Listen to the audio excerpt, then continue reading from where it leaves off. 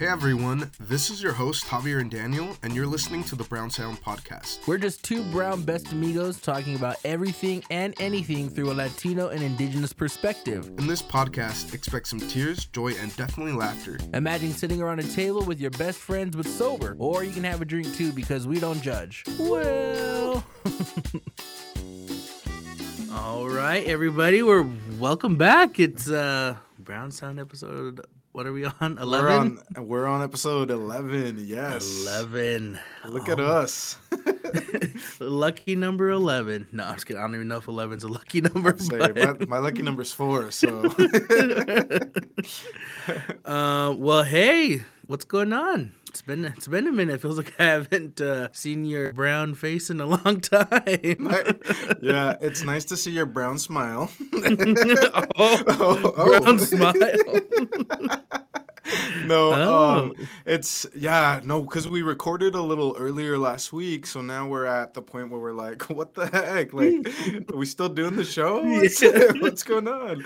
We only talk now when we do the podcast. Just kidding. Oh, don't even catch up. All right, well let's just jump into it. Who are you gonna give your person shout out to this week? Yeah, so my Brown Sound person spotlight is going to go to one of our good friends, Charito Morales, who is a listener all the way out there in Portland, Oregon. And Charito's been a good college friend, just one of those people, like when we talked about friendships, vibes are always great, very supportive. And in fact, since we started the show, she's been like messaging, even the both of us about like some of the funny or like memories, things like that. And it just is always really good to, connect, hear from her, and also to feel that love and support all the way from Portland. So I just want to say, Charito, thank you so much for your friendship. Thank you for being such a huge supporter of our podcast and for being you, because, there's only one of you and you have a cool name, Charito. Yeah. So shout out to you, and thank you so much. Yeah, shout out to you all in Portland. Portland is one of our top cities of like downloads too. It is. It's shout out to good old PDX. My person shout out this week is going to be a little bit different. It actually goes to a nonprofit. So my shout out goes out to Matriarch Movement. They are a nonprofit and podcast that is focused on shifting the mainstream narrative around Indigenous women. They focus on amplifying the voices of Indigenous women through their podcasts, social media, interviews. So shout out to Matriarch Movement. They also gave us a shout out on their Instagram. Yeah. Their Instagram post last week, so appreciate the support, and then I think that's a pretty important work that they're doing. So shout out to the Matriarch Movement. Yeah, I love that. Thanks so much. Keep up the great work. All right, well, you guys, today we have a special guest with us here in the Brown Sound studio. No. I actually just gave this person a shout out in a recent episode. She's a fellow Nimipu tribal member representing our hometown. Lapway. No. She is a mom, a wife, a relative, and a currently right now she is in college. So like I said in the recent episode, she has a huge heart for our community and the youth, and she's definitely a role model for the youth to look up to. So let me welcome Tori Mitchell. Woo! Hello. Or Tori Konen. Get it right. Yeah. Well, what's up, Tori? What's going on? Thanks for having me. I'm in my last semester of my bachelor degree, so I'm just heavy on the studying right now, balancing family and just my social life non-existent, but when I can see people, it's nice, and I'm just thankful to be on this podcast with you two. Yes, well, welcome. Maybe you want to do a little brief, I guess that's like brief description, right? Or was that good, you think? Or Yeah, pretty simple, you know. I was reflecting, you know, like when we talk about like our life, it's like, you know, almost like, man, what have I done with my life? You know, am I on the right path? But I think it's just, you know, yeah, I'm a mom, a wife, and I'm just heavy on the family, you know, making sure that Yeah. my uncles, my aunts, my grandparents, you know, cousins, like just maintaining that relationship. And definitely my education right now has been like the forefront,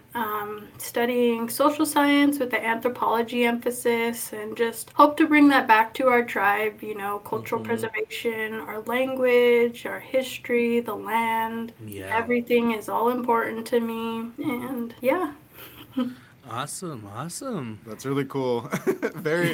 I'm like impressed by you because you juggling that many things and doing school full time and your last semester and you're so connected to your family. I'm like, dang, we need to step it up, Chicax. We gotta do something with You know, that is very like normal for like indigenous women though. Like they balance everything out, they do it all. Like I feel like that's just something that especially Nimipu women are so used to doing, you know, used to juggling everything while still being like, you know, the backbone of their family and things like that. So shout out to you, Tori, doing good things out there.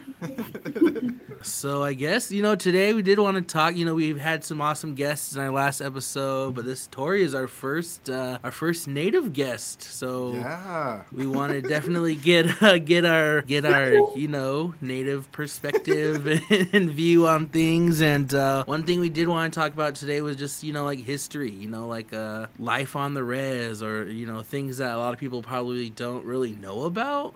And so let's dive into this. Yeah, I am actually excited about having you on today, Tori, because Daniel and I have been having a lot of conversations, especially about like just our communities and, you know, how we grow up. But there's a lot of things that people don't realize about our communities, and it's one of those things that you really can't even think about what questions you want to ask, because if you're not living in the community, if you're not a part of the communities, you wouldn't even know to take your mind there for, you know, answering things like that. And I guess that's part of the thing that where we want to begin. You know, from your perspective and growing up, what are some of your experiences that you feel like people wouldn't necessarily know about indigenous communities, or, you know, someone who was raised there? I think our family dynamics is like one of the big things, you know, just historically, you know, we've always lived, you know, in the big family unit, you know. It wasn't always like how society views today, like that traditional mom or wife, husband, have kids, move away, you know. We're very interconnected, and even just like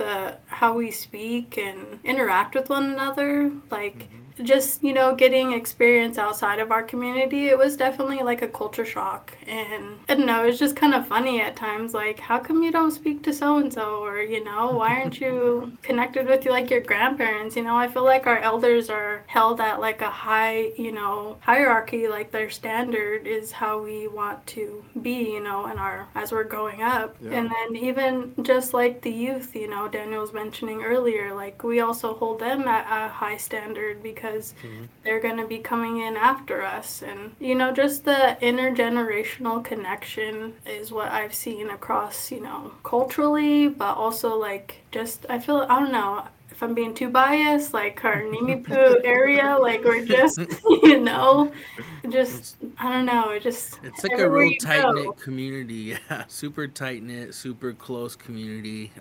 Even too, I mentioned in the recent episode how we worked with each other at the Boys and Girls Club on the res, and that job definitely was something that was super tough, like, because you're not just dealing with, like, you know, res kids who are just, you know, little spitfires, you know, res kids say whatever, do whatever, but you're also dealing with kids who come from, you know, broken homes, you know, different backgrounds, so you deal with a lot of different stories working at the Boys and Girls Club. Like, I remember kids would tell me some of their, like, whatever was happening, like, oh yeah, my mom kicked my dad out last night. I'm like, oh, like, you know, like, well, why? No, but like things like that, you know. And I always think like the Boys and Girls Club at one point for me, I think it's really helped like kind of shape who I am like today. And it's one of those jobs where, yeah, it was crazy, but it was one of those ones I think that is definitely even made me feel like somewhat closer to the community, because even still today, I still run into like all the club kids that we used to, like watch, and then they're all like 18 now or like in high school or a little bit older. So it's like crazy. They're like, hey, remember me? I'm like, yeah, like I wouldn't forget you guys. I don't know. It's one of those weird like experiences, but fun. Definitely fun though too. Yeah, it shows the impact we had on the kids, like a relationship with them,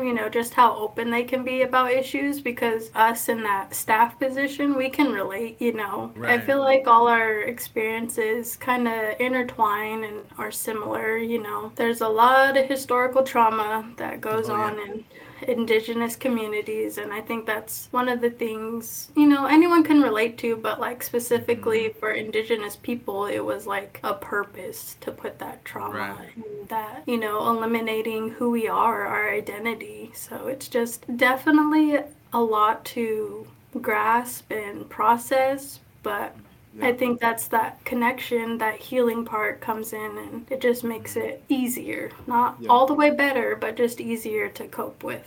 Yeah. Tori, let me ask this, because Daniel and I've had conversations before where I'm removed from like my grandparents, because I've had, some of my family, I had two of my grandparents that stayed and lived in Mexico all their lives, and I still have a grandma there. My grandpa has since passed away. But, and I have a grandma here who I don't get to see very often. Part of that was I moved away to college, and then, I was away for a long time, and I finally moved back, so I'm getting to connect more with her. But one of the things I would always love to do when I'd get to visit my family in Mexico is ask about like their past and like growing up. And so there are times where a little bit different, and obviously a whole different country, so the experience a little bit different also.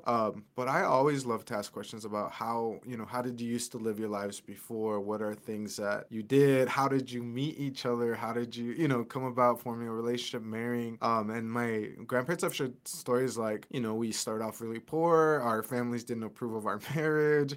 We used to live in like a shack that my grandpa built until they had their little come up later on. Have you had any connections like that with some of your elders? What are some things that you have been able to kind of just discover being so close to family and relatives about past experiences in their lives versus like how we live now? Yeah, I think, at a young age, it was very surface level stuff. Like my po, who's my great grandmother, she's born in 1930s, so her husband went through the wars and she had many kids. So just her, I think that's where like I get my strength from, just hearing her endurance and how she had to pretty much survive that, especially as we were getting recognized as citizens. And just hearing like, I think a lot of it is just like it comes up naturally, like, oh, like they'll remember something and they'll tell me, and then I just keep that, close to me, because, as you mentioned, like people passing, I feel like it just gets more valued. My grandpa Lem, he was one of those who just had a plethora of knowledge and history to share, and I feel like I took it for granted in a lot of those moments, because I'm like,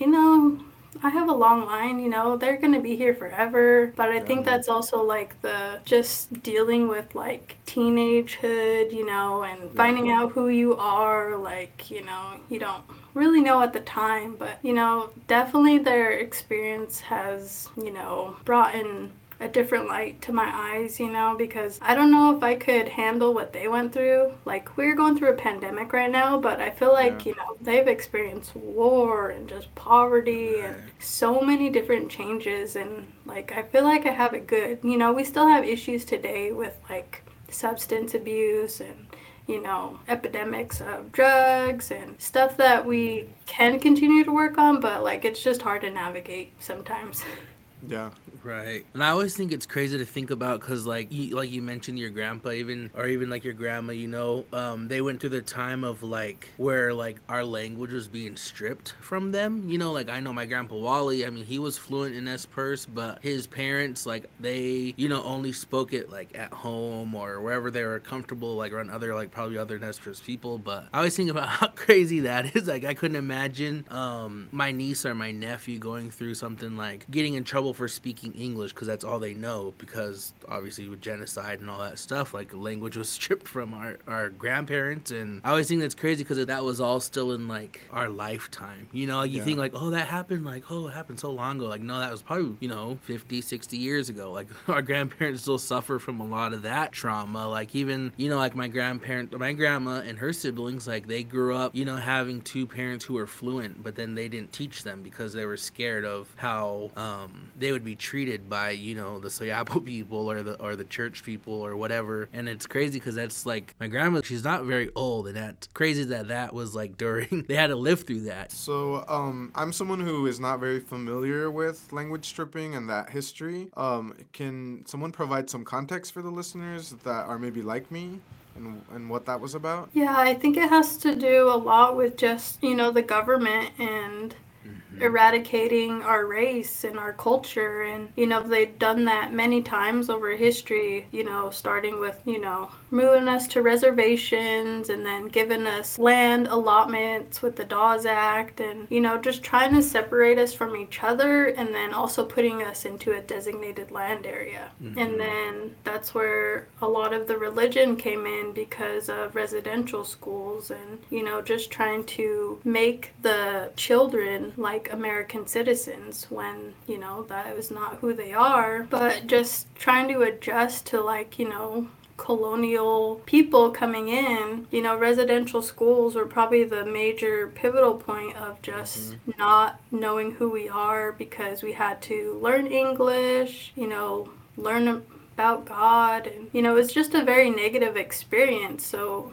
as Daniel mentioned, they didn't want to pass that on to the children, you know, or get them, you know, in trouble. So it's just, you know, we had to cut our hair, couldn't, you know, we had to move far away. You know, the children were forced to go like miles across the nation just to go to a school and, you know, pretty much like desensitize who they are, which is pretty hard to, you know, think that was not too long ago. And I think that's another part of like Natives. People think we don't exist, you know, because what they learn in school, it's a very minute part of history, U.S. history, but it's a major part because we've proven that we're still here, you know, and I think it perpetuates like our motivation to learn about who we are too. You know, we recognize that history, but we want to move forward to where we can revitalize the language and our history, the cultural aspect, like ceremonies, and just, you know, making sure like we know who we are, where we come from. And I think it's crazy too, like you said, we, you know, at one point we weren't even considered citizens here, and, you know, like this is like we're people, you know, from the land and like the original caretakers, and like our, you know, our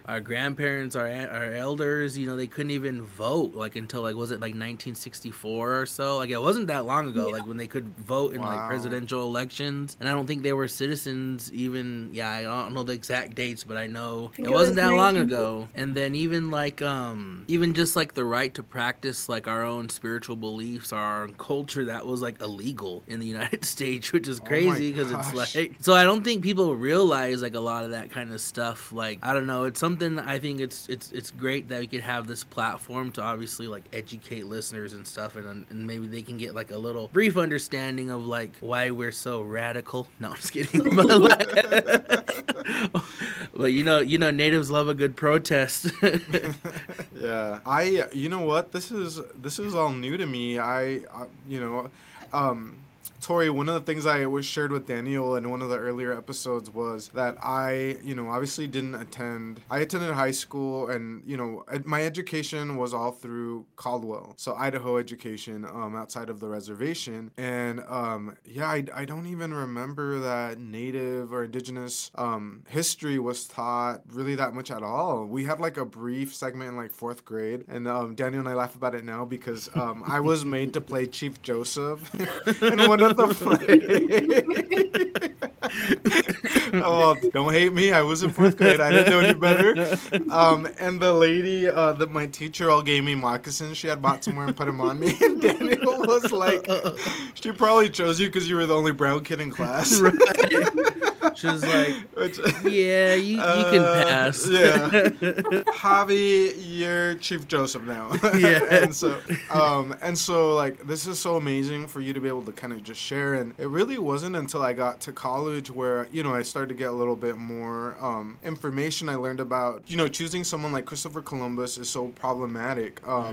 But here's the thing though, people just learned that he sailed the ocean blue and discovered, you know, America, and kumbaya, we're all happy now and we're in this place. Yeah. And then some of the other information I learned were that the history with like indigenous communities is basically just around Thanksgiving. Right. That pilgrims needed food, and you know, indigenous people were willing to provide it and also share about how to, you know, plant and harvest crops and things like that. So it was more like they were wanting to be nice, so they you know, gave us the things we needed, and that's the history you learn. And that's so like concerning and Right. upsetting, because then you meet people of the community and they're like, listen, here's the real deal. Yeah. And you're like, oh my gosh, you know, that's, oh my gosh. We're Yeah. not just we're standing around singing, this land is your land, this land is my land. That did not happen. You're like, is it? Yeah. Oh, hold up on that. This is our land. Hold up. Just Yeah. kidding. Who started that first? That's all funny. I always think about that too. Like even in 4th grade, we had to go through Idaho history, and I even remember where they had that one section about our own tribe, and it wasn't a lot. You know, it was just like we had to do the dioramas. Remember, we had to like make the little Indians on the canoes or whatever, and it was like, yeah. And this is like growing up in the res school, we still had to like, what is this? You know.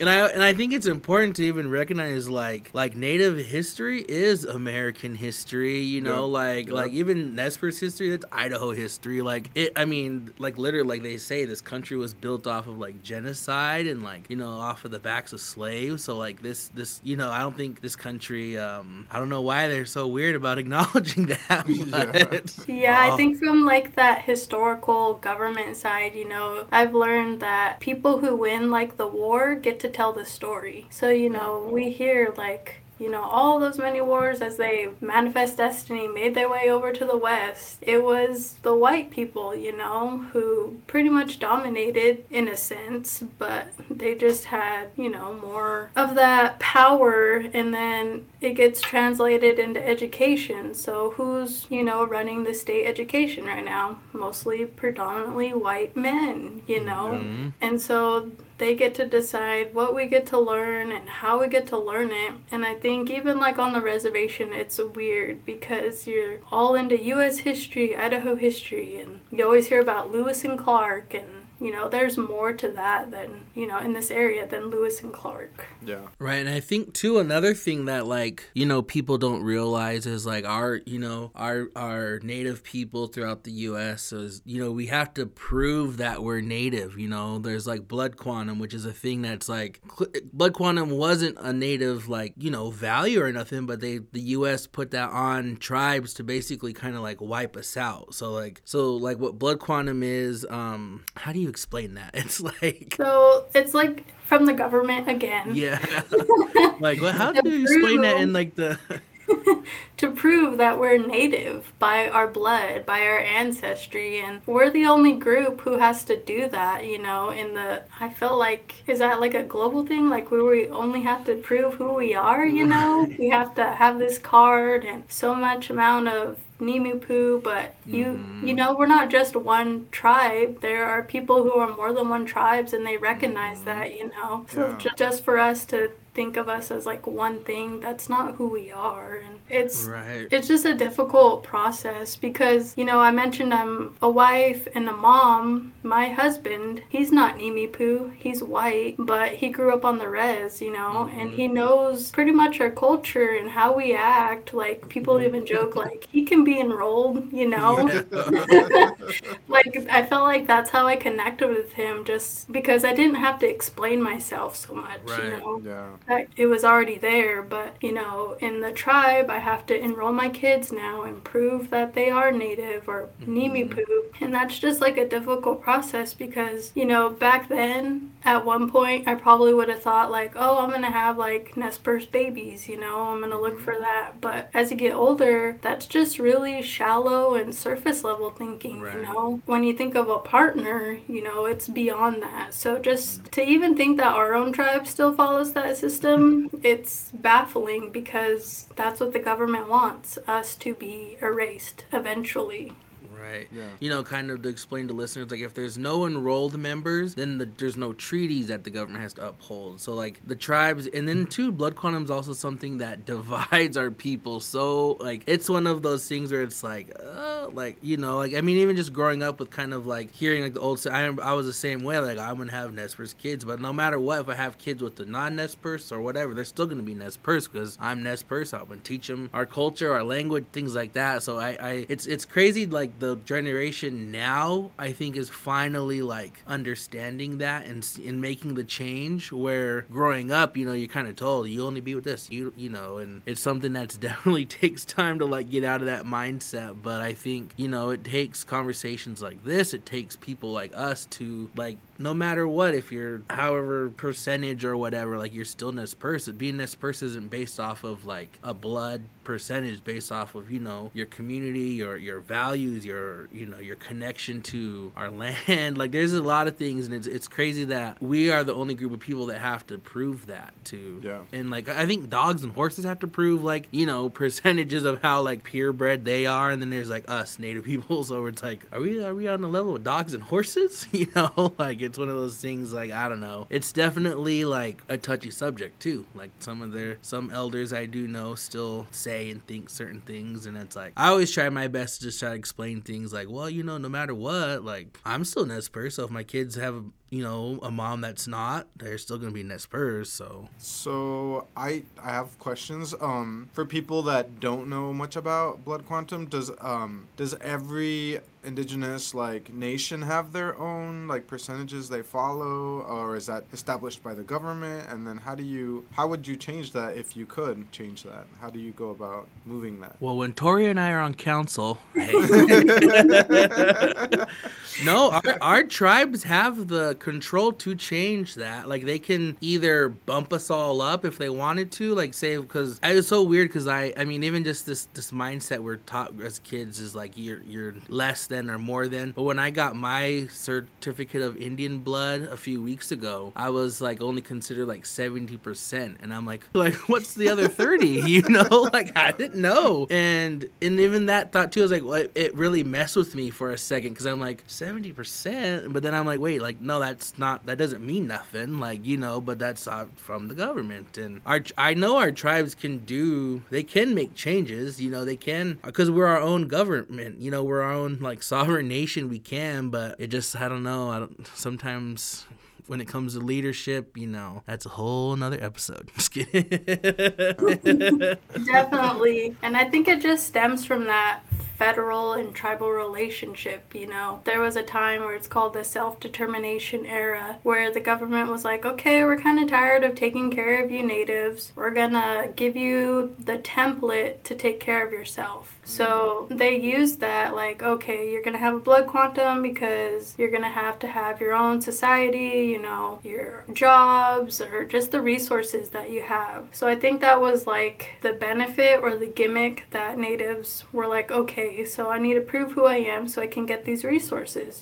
People want food, water, shelter, a job. So that's where it stems from. But like as Daniel said, we're a sovereign nation. We can determine our parameters ourselves. And it's just taken a long time to actually even realize that, which is, it can go different ways, like Daniel's saying, like another conversation, but why can't we do that like internally? Right. And then for other tribes, it's not the same because we're all not one. We're indigenous, we're native, but we have our own characteristics. And so I think that's where people also kind of get mixed up, trying to lump us into one group. Like we're all the same, and that's what the government did too. So there's other people who don't even have like their rights, but they're still practicing who they are, because also back then there was like the Termination Act where you would terminate your status as native so you can go live off in the city and conform to white society. So there's just a lot of like interlinking of just the motives of the government, and just it's all complicated. Yeah. It's like, it's a lot, and it's one of those things where it's like we make a little progress, and then boom, something happens. It's like, oh great, here we are, But yeah, I think and I think that's important to say too is like, yeah, there's so many different tribes throughout the U.S. and Canada, and even like South America, Central America. Like, there's so many different indigenous people, and like we are not a monolith of people. Like we all have our different cultures, languages. I mean, foods, everything is so like, we're not the same, and I don't think people really even understand that. And I mean, obviously that comes down to like history lessons and things too. But but I will say Nimi Poo are the best. No, I'm just kidding. Through and through. Yeah. No, but in earlier, like we mentioned, like positive role models and working with the youth, and I kind of did want to touch on like growing up, like who were some of our childhood mentors that made a difference in our lives, and like people who we looked up to. And so yeah, Javi, you want to go first?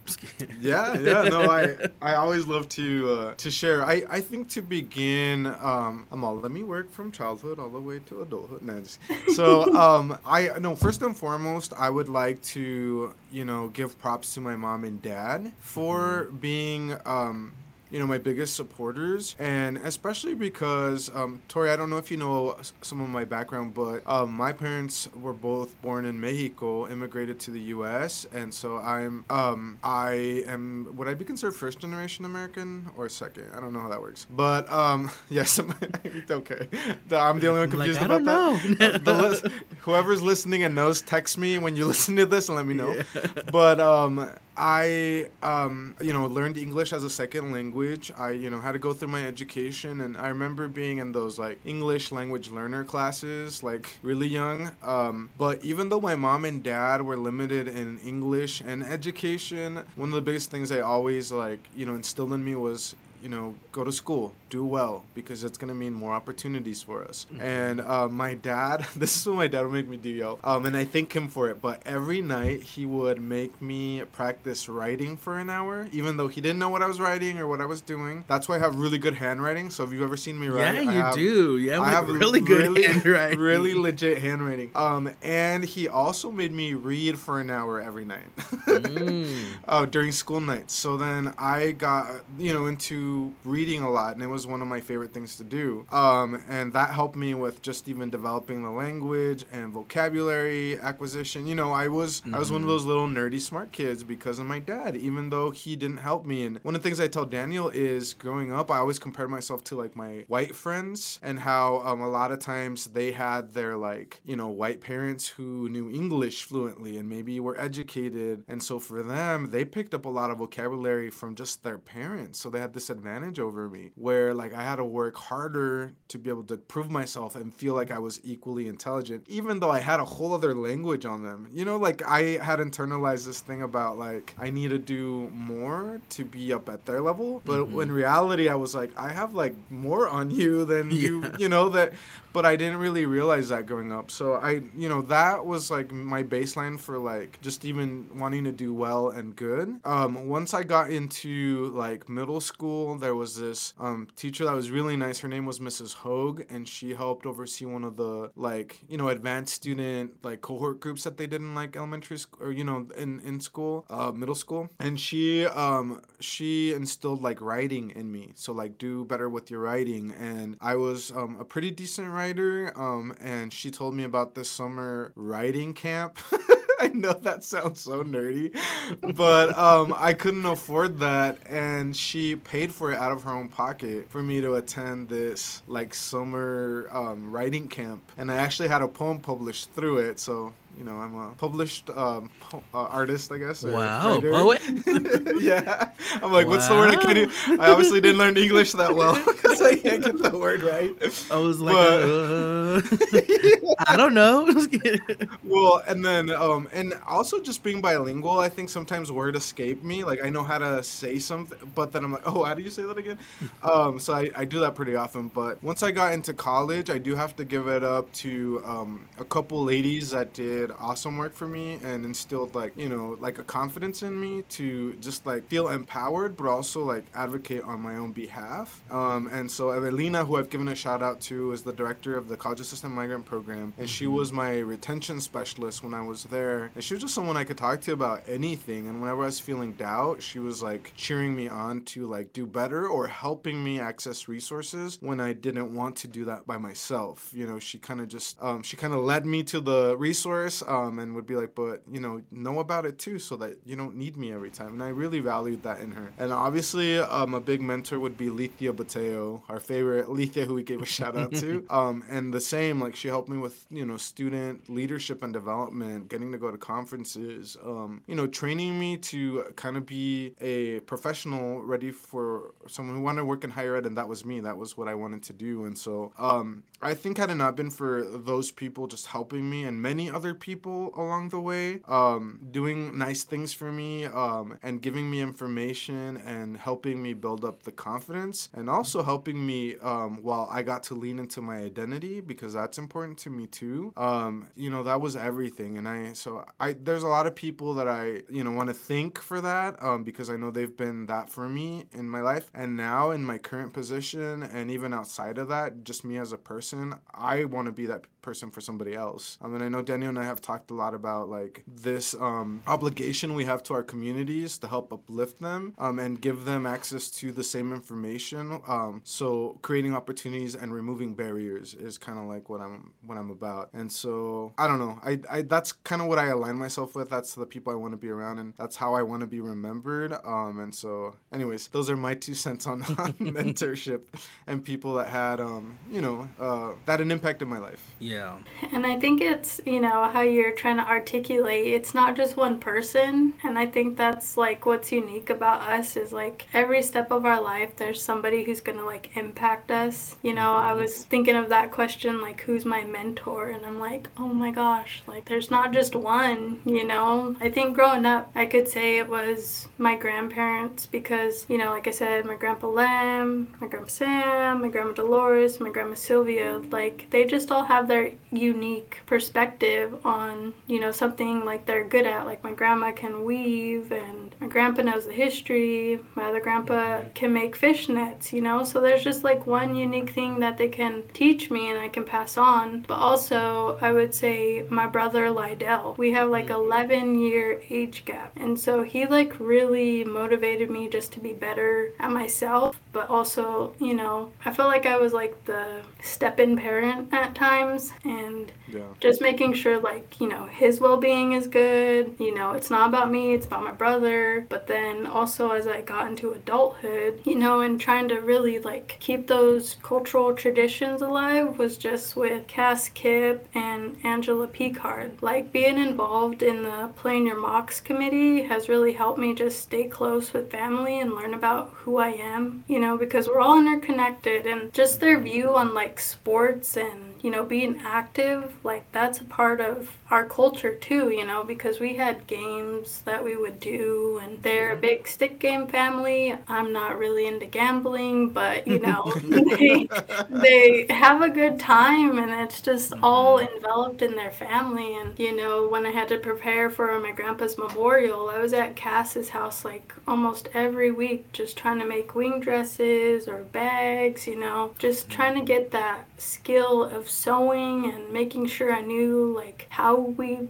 acquired wing dresses, you know. She taught me that history, but also learning about myself. And just like community wise, I would think of, you know, Javi, you mentioned like going to a camp. Well, we have culture camps around here. So like Joyce and all the elders that she brings in, you know, that's like a designated time to like specifically learn language and those traditions, and then going over to Wallowa and Joseph, you know, going to our original territory. So like just community wise, and then my education, and it's kind of like ironic. My mentor, Karenza Allison, she's an anthropology major, obviously, but she grew up in Washington, and you know, she's Soyapo, she's white, but she has really encouraged me just to step up like my voice and how I educate, you know, speaking in the classroom with like my other classmates, or you know, just trying to push myself to be more assertive and, you know, really just tell me that I know what I'm talking about. Because sometimes, you know, when you're in a room full of people, as we've talked about history, you know, it's just like, am I good enough? Do I know enough? You know, like that imposter syndrome. I think you guys mentioned that before, and that really does mess with like the mental, you know, like, okay, do I have it all together, you know? So there are a lot of people who have helped me, but those are, I can think of the top, you know, who really made an impact. Yeah, I definitely echo that with family. I think, you know, my mentors growing up would always be like my dad, Uncle Bill, my Uncle Jim, a lot of my older cousins. I feel like with my dad, he's always taught me to work hard for whatever I wanted. I mean, yeah, he did, like, he does, you know, spoil and stuff like that, but he always made sure to tell, like, if you want something, you got to work for it. Like, that's, you know, my dad didn't grow up with a lot, so I think I get a lot of like my work mentality of like of me always needing a job or having to have a job, or you know, from my dad. I think obviously the women in my family keep my family going. Like they're like the glue, the backbone, everything. Would definitely not be like where I'm at without like my mom and my aunts and stuff like that, my grandma. I mean, also too, I think even growing up like at the Boys and Girls Club, like some of the staff there, like Anna Calkins, you know, she was always a big influence in our lives, and Kara Wilson, she was like one of my favorite staff growing up, and Adam Porter and James, you know. But then see, all these people are like all like older relatives because our town is so small. But like yeah, I think, you know, as an adult, a mentor I guess I would have would my language mentor definitely would be Tutlow, you know, Thomas Gregory. He's always been very open in helping me learn the language, and if I have any questions, he's always, you know, really good to answer, and also not just answer the question, but like teach me, like, so this is where the word comes from, or this is, you know, this whatever, things like that. And I mean, I'm not trying to speak for all of us, no, but I think, you know, I think when I say like, you know, my culture, it influences like everything that I do, you know. It's like I'm very proud of where I come from, and I always try not to lose like that like native like essence of like who I am, you know. I think that's something that, you know, most people from, you know, very rich cultures can relate with, and I think that's cool to be able to like learn to balance both, you know, like a professional life and then like a cultural life. Yeah, I do have a question for all of us. So I mean, you know, I'd like to answer it too. But what is some advice you would give to someone that's questioning like their identity in terms of like culture? Because as a Latino person who is Mexican American, I didn't grow up in Mexico, so sometimes, you know, it's hard for me to just say that I'm Mexican because I have this guilt in the back of my head that I'm like, well, you weren't born, you know, you weren't raised there, you don't, but my parents were, and I want to honor that, right? But at the same time, I can't really say that I'm American because you know, most people when you say that, they think white, you're white, and I'm like, well, I'm not, but I was raised here, so that's what I know. So, you know, and I'm sure there's people out there that are maybe indigenous and are maybe, you know, not raised in the communities, or maybe they have been, you know, a few generations out of being close or having close ties to their indigenous communities. So there might be some ideas there about like, am I really, of the culture? Can I claim it? Things like that. What advice would you give someone who's like trying to lean in to be more a part of it while being respectful, but also like giving, not permission, but giving them the kind of like lean into it. I don't know how I guess to phrase it better, but do y'all know what I'm trying to ask, I guess? Yeah. Yeah, I would, I guess, say not limit yourself to just your community. Because when I moved away to Arizona to start off my college career, like it was a lot of Navajo, Apache, Mojave tribes, and they were like asking me questions like, oh, so what do you do in this aspect, or do you have clans? And so that really opened up the conversation to like really compare our cultures. But then it also made me question like, well, geez, do I really know? Like I need to call up my grandpa, or I need to call up my grandma, make sure this is correct. And then just traveling, because I feel like that was one thing out of high school like I got to do because of the Upward Bound program. They took us to DC, New York, Portland, Seattle, just to experience, something outside the community, because as I mentioned before, like the culture shock, you're only limited to what you know if you're just in Lapway or Caldwell, if you get out and explore. And I think that's also like kind of the difficult part too with natives, because we don't know how to process that really. Like it took me a long time to process like, okay, there's other things going on, it's not just good old Lapway, Idaho. Right. But just the experience, take advantage of every opportunity to travel, especially like in the education area. I feel like you can ask a lot of questions and just get to know people, being open to people as well, because we're all different, but we can always find that similarity. Right. And I think, for me, I think that I would say to anyone who's out there questioning themselves is, your experience is valid. Definitely, I've had my own questions of my own self growing up. I come from two different families that are very opposite. My mom's side of the family is very into, Christianity and religion, and then my dad's side of the family really isn't. They kind of practice more of like our traditional ways. And so for me, coming from both things where it's like, oh my gosh, I never knew. Like, I'm like, dang, I don't know where I fall in between this, because sometimes, religion plays a huge part in some of the division on our reservation. And so sometimes it's not always welcoming to go to one or the other if you're from one or the other. And it's sad, because it shouldn't be that way, because we all are Inini Poo. But if anyone's out there that's questioning themselves, I would just, let them know that like your experience it matters and it's valid, and just get yourself involved more, like elders you can, or I don't know, like I feel like with like if you have the benefit to sit with elders and just listen and ask questions, that's super important. But yeah, I guess that would be my advice out there. I don't know, no, don't take my advice though. Just kidding. I'm like, I don't know. No, every time I give advice I'm like, but I don't know, that's what I would do, but I don't know. But the little disclaimer, like, but don't put it on me now. Well, yeah, I'm like, well, that's your choice. Yeah.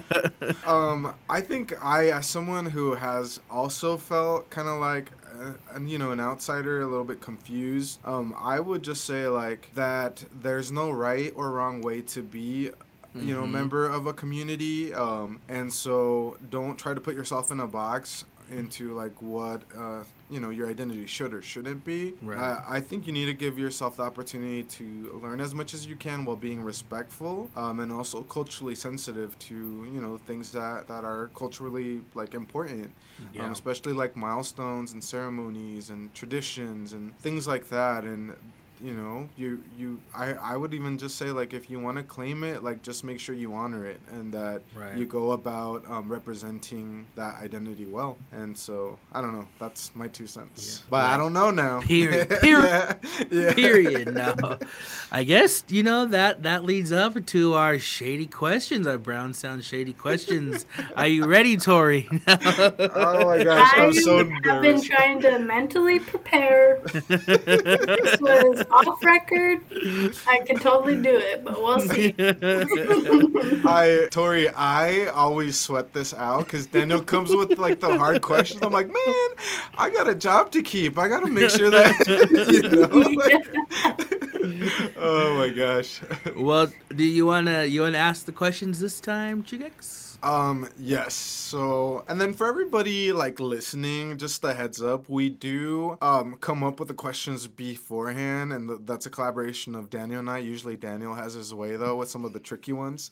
But so just FYI, but our Shades of Brown shady question segment goes as follows. So Tori, I know you're a listener, but for everybody that's listening, if this is your first episode, we are gonna ask 3 questions. Our 3 hosts today need to answer 2 of the 3. They can skip 1, but can also answer all 3 if they would like. So the first, I'll answer all 3, and then we'll go from there. Anyone can go first. So first question is, if you could afford a personal assistant, name 3 tasks that you would have them do for you. Explain to us the worst date you've ever been on and what happened. And then what is one mannerism that you judge someone immediately after you see them do it? Well, I think we should let Tori go first. You know, it's her first round of Brown Sound questions, and ladies first. You know? Yes, we are gentlemen here. Oh man, I think I'm gonna skip the first one because I can't limit it to a 3. There's a lot I need help with as a mom. But okay, a worst date. Levon can't listen to this episode. Yeah. But Cruising around on the tractor. This is like long time ago, early college days. So there was an Apache that I went out with, and I didn't know where we were going or what we were doing. I just know we were going to like a restaurant. So we get to the restaurant, and it's like a Greek restaurant, and I'm not even like well versed in like any other food besides American and Mexican food and Indian tacos. So I'm like, all right, I'll try it. So we get our meal. I don't even like it. I don't like Greek food, I found out. And it was just cold in the restaurant. Like, I don't know. It was just like a weird dynamic. Like, I didn't like the food. It was cold. I hate being cold. And, like, the conversation wasn't even there to begin with either. Like, it was just silent. So it was very awkward. So it did not last long, and that was that. So I can say like I was friends with that person after, but nothing more than that. As far as mannerisms, like when I walk into the room, like I scan it, looking around. But if like there are people who will keep staring at me, I get annoyed because I'm like, come on now, like, because like the first thing is like, yes, I'm native, yes, I'm here, but I just don't like when people stare, and it's hard with little kids because they just want to look at you and gawk at you, and it doesn't matter the age. I'm just like, don't look over here, please. Just mind your business. That's like very res of you. I feel like res people hate being stared at. Like, what are you looking at? Like, what like. Yeah. So maybe the shady question would be, who are the people staring? It's well, you know. I think we all know. We know. Gotta say it. I guess I'll go next. So if I had to choose a personal assistant, what are the 3 things I'd have them do? I would have them, 1, do my laundry, like all of it. Like you gotta fold it, put it away, because I hate folding. I'm not a laundry. I hate doing laundry. So I'd have your my chonies chickens. Yeah, I'd be like, fold those up too. I would have them do my laundry, probably bathe Biggs. Oh, I thought bathe you. No, bathe Biggs. For the listeners that don't know, Biggs is my little bulldog. Miss my back. Get it good. And then I probably would have maybe pump my gas too, because I hate doing that. I hate paying for gas too, though. So yeah, I guess that would be my. Sound like I'm all like I'm just all into myself again, once again. I'm all well. I mean. And what's the worst date I've ever been on? Well, players don't go on dates. No, I'm just kidding. I'm just kidding. Okay. No, I'm playing. I think the worst date I've ever been on. So I'm gonna tell on myself actually. So, Oh. so a few Oh. summers ago, I would frequent the dating apps where you would swipe or not swipe. And I remember I was trying something new. I was like, you know what? I matched with this non-native girl. Okay. Blonde hair, blue eyes. I was like, I've never dipped never around what? in that. Like, I've never dipped around in the Sayapa pool. So I was like, let me try it. And that date was super awkward because it was like quiet, and we went to eat, and I was like, oh, you want? And like there was things that like she didn't like eat, like, oh, I don't eat this, I don't eat that. So I was like, okay. So then I'm just like basically the only one eating, and after that I was like, yeah, unmatched. And then like I said, it was like quiet, awkward too, I would say. And ever since then I'm just like, yeah, maybe I should just stick to the brown. No, I was like, I don't know, I'm not good at this. Yeah, that was probably one of the worst times. And ever since then I don't like do the Tinder dates no more. I was like, that's weird. So I was like, no, let me not do that. And then one thing that I judge people off of when I walk into a room, or Just mannerism. You judge someone immediately after you see them do it. Like they do something, you're like, oh, that's gross. I would probably say, probably double dipping. Like if they're like at a restaurant and someone like double dips in like the salsa or whatever the dip is, I'm like, oh, you're like, well, now I can't eat it because you're just double getting all your germs in there. So you're saying like for a communal dip, not like for your own individual dip? Okay. I didn't know there were communal dips. Aren't all dips communal? Well, I like my own, so like I'll double dip out of my own like dip. Yeah. But like if we're sharing one at the table, obviously I'm not gonna double. That's okay. I just had to get some context. Yeah. I guess if I'm using a communal dip. Oh, that's funny. Okay. Go ahead. Good times. Yeah, so if you could afford a personal assistant, what are 3 tasks I would have them do for me? So I would have them do coffee runs whenever I needed a coffee. Ooh. I would have them drive me around. Because, if you have the money to afford a personal assistant, you probably have the money to, your time is probably really valuable is what I'm getting at. Yeah, and, sure. And I would have them like throw little like friend gatherings for me or birthday. Like if I had to do things like that, I'd be like, get that together and invite everybody. Like yeah. I think that would be kind of cool to get some extra help in. And then worst day I've ever been on. So I won't say any names, but it was actually on me. So I was driving and my car didn't turn on. So it was Gloria, my car we've talked about. Oh, yeah. So she wouldn't turn on anymore. We kind of just had to change the plans, but I was all embarrassed that I had a crappy car. That's when you say, broke boys don't deserve no. I know that's right. That's funny. And then one mannerism, you judge someone immediately after. Okay, so this is a pet peeve for me. If I'm ever at a restaurant and somebody like snaps their fingers or something to get a waiter to come, instantly judge. And also anyone who sends back a plate. Like, I don't know why, but like for me, if something's off on my plate, I might say something. Usually I will not. But someone just being like, oh, I didn't like it, and send it, like instead of, like, it was cold, like, can you heat it up? That's good for me. I'll do that. But if someone's like, oh, I tried it, I didn't like it, send it back so you get something else. There's just something that does not sit well with me about that. So I do judge with that. There's a lot of other things I judge for, but no, I'm kidding. I'm saying I judge, and it's me doing it to my assistant. I'll take it back. Just kidding, man. Funny. No, so I don't know, but this has been fun. Thank you so much, Tori. Like, thank you for staying in there with us. Yeah, thanks for joining us today. Cuts, yeah. Yeah, Kotsiao. Any last words? Oh, Are you you gonna guys tell? just keep up the good work, the laughter, all the issues you guys bring up. It's important and I commend you. You know, this environment right now is just so welcoming and good luck on your future endeavors. Thank you. Appreciate it. Appreciate Thank you, it. Tori. And I will say this because Daniel didn't. You have an open invitation to come back anytime you want.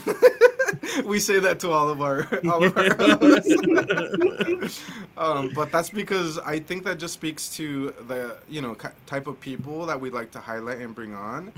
And Tori, I've heard nothing but outstanding things about you and how you connect with the community, and especially empower the youth. So I want to commend you and thank you for doing that. Even though I'm not a part of your community, it's people like you and what we're trying to do with this podcast that give others like that hope and opportunity to reach for something bigger and better. And it's good for us. It's so good to align ourselves with someone like you. So thank you so much for that. Appreciate Yes. that.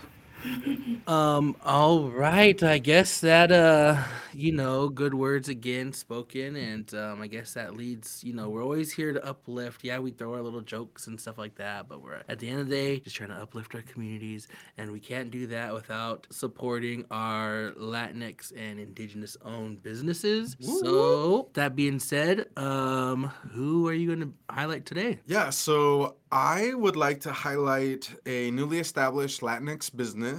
It is called Refresh Office Assembly, or ROA. And Refresh Office Assembly is a company that helps businesses set up all their new furniture and equipment and get it installed and set up in a way that is functional for businesses. And this business is actually owned by one of our good friends. He's also one of my fraternity brothers. His name is Jesus Zavala. And, fun fact, he uses Chiquex regularly. Chiquex, because you know how we we did that. He started to pick that up, so he'll call me Chiquex sometimes, and I'm like, oh, Daniel calls me Chiquex usually, so it throws me off. That's funny. But actually, the more that we use Chiquex, I found like some people are actually using it around me more. So, anyways, but Jesus is super, super attentive to detail, very friendly, very knowledgeable, and really just wants to help connect with people and help them through those endeavors. But if you are someone who's in need of getting your office put together, if you need help with, moving or,